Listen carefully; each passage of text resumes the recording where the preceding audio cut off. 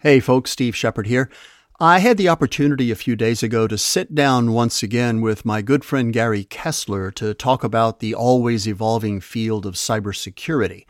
If you've listened to this podcast for a while, you know that he's a frequent guest and always has a lot to say about the field because he's neck deep in it. In fact, I encourage you to visit his website, garykessler.net, where you'll find plenty of resources on cyber and quite a few other related topics.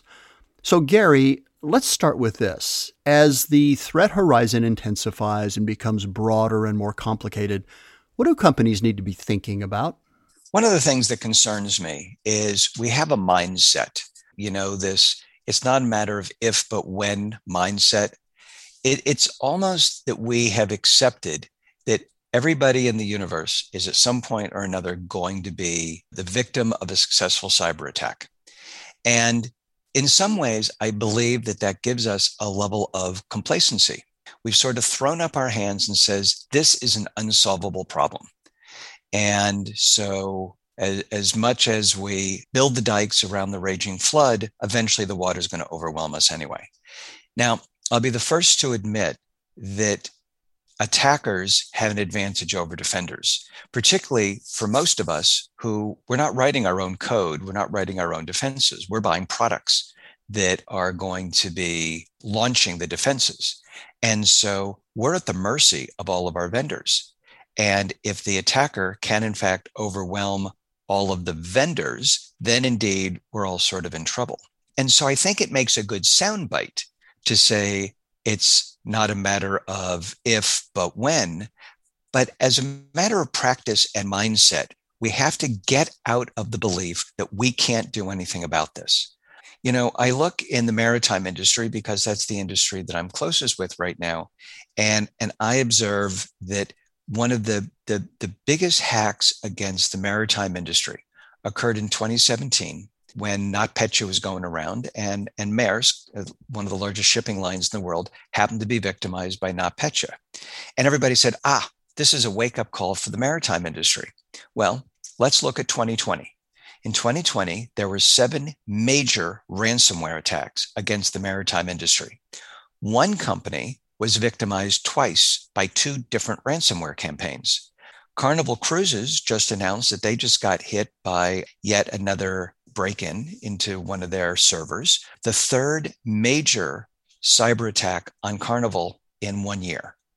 So it is concerning to me that the companies are still getting attacked successfully, and we seem to have this idea that we can't do anything about it. Now, a joke in the 1990s, when you and I started getting on the internet in early 90, and then after commercialization, when the masses joined, and then we had 94, 95 when we started to have e-commerce, and that's really when we started to see great elements of cybercrime happening. That one of the jokes was, well, before anybody should be allowed to surf the internet, they should have to get a surfing license. And to a certain degree, while we can't do that, it's not the worst idea in the world. Everybody needs to be trained and educated to understand, what does a cyber threat look like? How does this impact me? And in fact, I think one of the most effective ways of teaching cyber awareness to people is to say, how can we keep your bank account safe? How do we keep your personal information safe? And if people get good practices at keeping themselves safe, they'll bring those practices into the workplace and presumably help the workplace stay safe as well. I have grandkids that range in age from 2 to 13. Even the 2 and the 5-year-old sometimes will pick up the phone to make a FaceTime call to, their grandmother and me. I'm not actually as concerned with them as I am about the 10 and the 13-year-old who actually are surfing the internet. Kids that young need to know about cyber safety. And of course, adults need to know about it. When a huge company gets whacked in a phishing campaign, it's because one person clicked on something that they shouldn't ought to click on. If you have 30,000 employees, you have 30,000 potential vectors into your company. And so we need to solidify that. It's not the attackers that are the problem, it's the defenses that are the problem, because we're still not doing cyber defense 101 very well. Thanks for that. So here's a follow-up question to something that you said the other day when you and I were chatting about this. Why is cyber not just the job of the IT department? Why, in fact, does it belong to everybody? So I think that the function of cybersecurity is very different from that of the information technology group. So the first thing I want to say is that I think that cybersecurity is a little bit of a misnomer. It's really not about cyber per se. It's about information. And, back when I got involved in this, and it's been several decades that I've been involved in this, we've called this all sorts of things: network security, computer security, information assurance. The buzzwords kept changing. And finally, about 8 or 9 years ago, it became cybersecurity. But the point is, it really is about information. If I go into class and I have a roster of all of my students and I've got a picture of them and their student ID numbers, that's information that has personal information on it, personal identifying information that presumably I need to protect. And at the end of a semester, I would shred it. There was no cyber aspect to that at all. It was all about protecting the information. So I'm going with that because the information technology people have a job, and their job is, how do I set up computers and servers? How do I architect a network so that it is, operating in an optimal fashion? Yeah, I'm going to worry about some security aspects, but security is not the primary job of the information technology group. The information security group has to be in charge of that. And what I see in many organizations, and certainly in the thought processes of many high-level C-suite officers, is that information technology is going to take care of my security needs. And, oh, well, if we need, we'll have an information security officer who reports to the information technology people. And I guess the claim that I'm trying to make as forcefully as I possibly can is that information security and the protection of information is not as much about technology as it is about policy, procedure, governance, management, all those kind of things, up to and including the entire risk management process. And that the people in charge of your information security, your chief information security officer, has to be on par with your chief information technology officer. They do go hand in hand. So what do you think it's going to take to get everybody thinking that way? Well, I think it requires an entire mind shift in the industry. I mean, I do a lot of reading where I'm not the only person who's saying that information security is not an IT job.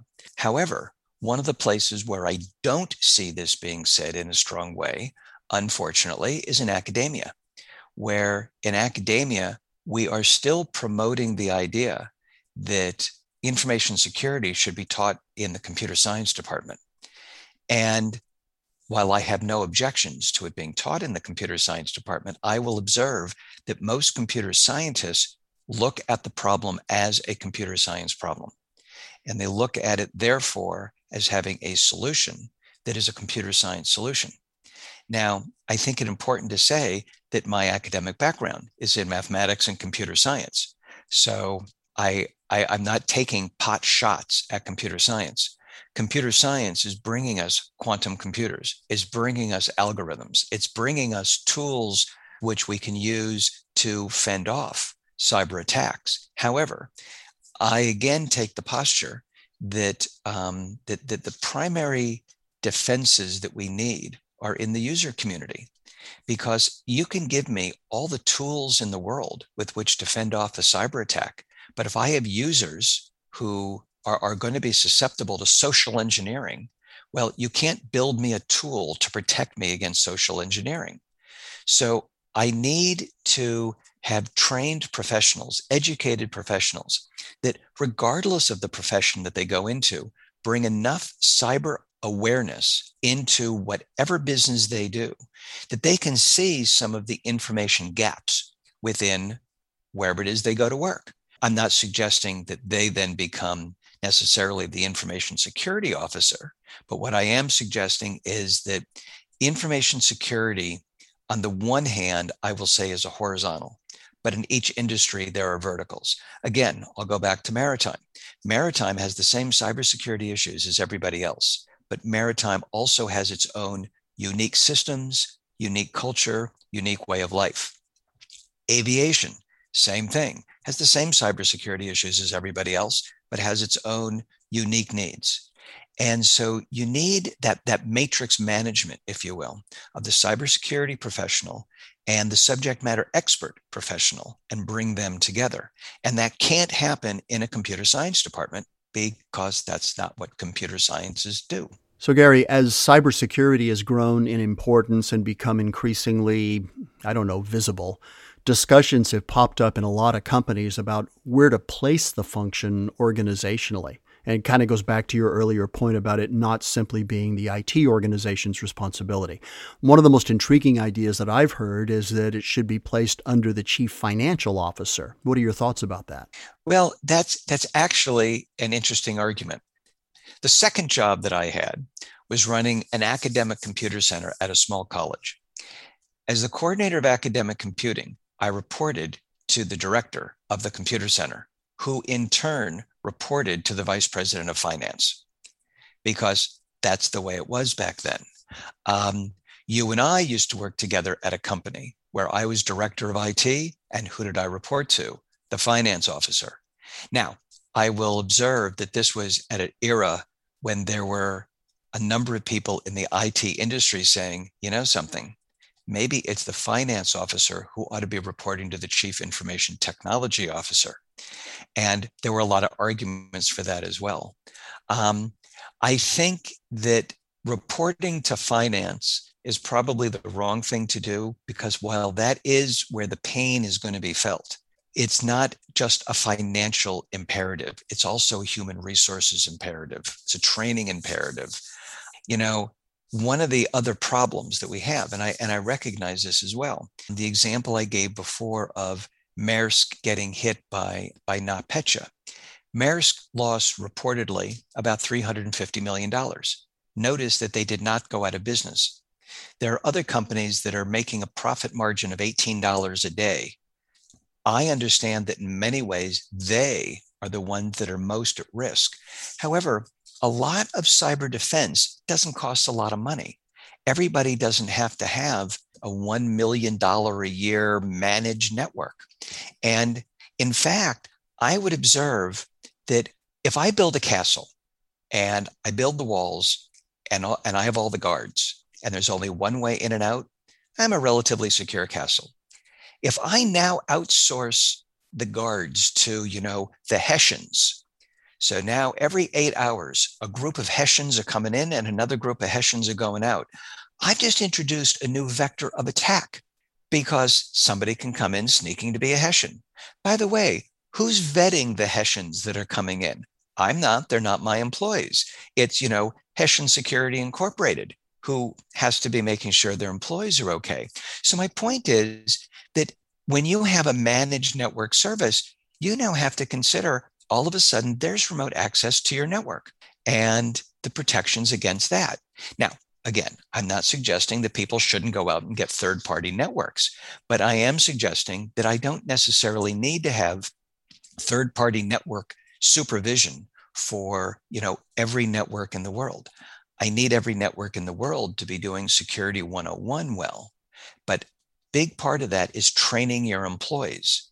Because again, while we hear a lot about ransomware happened generally because somebody's clicking on something, which is now getting dangerously close to social engineering.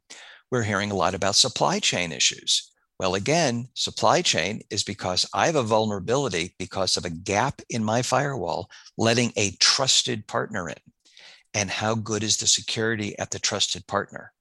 So this is a very, very complex situation. And I don't want to make any sort of claim that says, there's easy fixes to this. But again, it's not just an information technology thing. And for that matter, it's not just a finance thing. And that's why I'm saying that the information security people, this is a specialty. It's its own profession. And these are the people that need to be in charge of these practices and policies at a company. Okay, this is sort of related. You have an interesting position on the role of intelligence gathering as it relates to threat response. Can you say more about that? Intel gathering is an important function, but I take myself as a user and I read all the newsletters telling me about, the next attack that's going to happen. But the fact is, I don't really know the threats against me. I don't know what harm is in my way. The only thing I can really do is seek out my own vulnerabilities and fix them. And one of the things I have mentioned in the past, I've repeated it's from other people, is vulnerabilities trump threats maxim, which says I can learn all I want about threats, but I can't plan around threats because I don't know what all of them are. And if I plan around threats and I get that wrong, I'm screwed. Whereas because threats are external and I can't control externalities, I can control internalities, if that's a word, by which I mean I can look at my own systems and I can pound on them and study them to find the vulnerabilities and shore up the vulnerabilities. Now, shoring up the vulnerabilities may be as easy as just keep up to date on software patches, because the fact is I can't find the vulnerabilities in the latest version of Mac OS or Windows. But when Apple or Microsoft put out a patch, I really ought to install them. And that, of course, speaks to all of my application software as well. That's the part I can do. I can train my users when something looks weird. I can make sure that I have policies and procedures in place that when an employee gets something that looks weird and they question it, but it was in fact legit, nobody says, hey, that was legit. Why are you questioning all this stuff? I mean, the fact is we need to build in a culture of, I hesitate to say this, professional paranoia.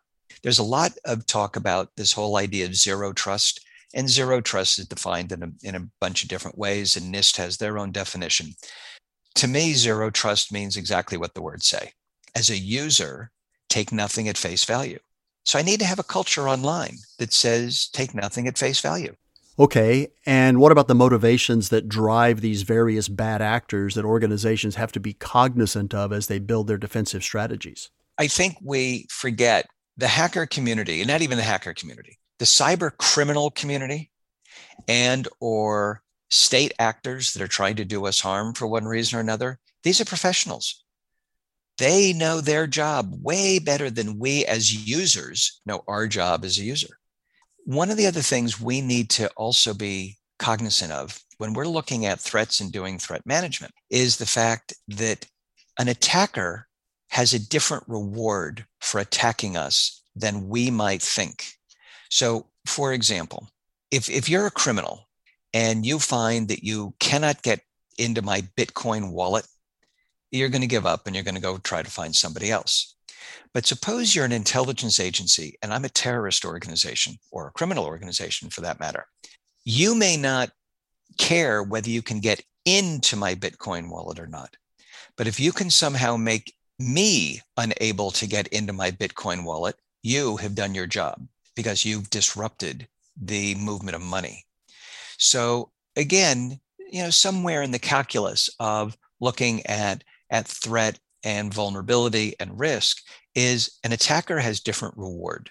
Like I said, cyber criminals, they're looking for the lowest hanging fruit they can find. An advanced persistent threat actor, they are looking for you.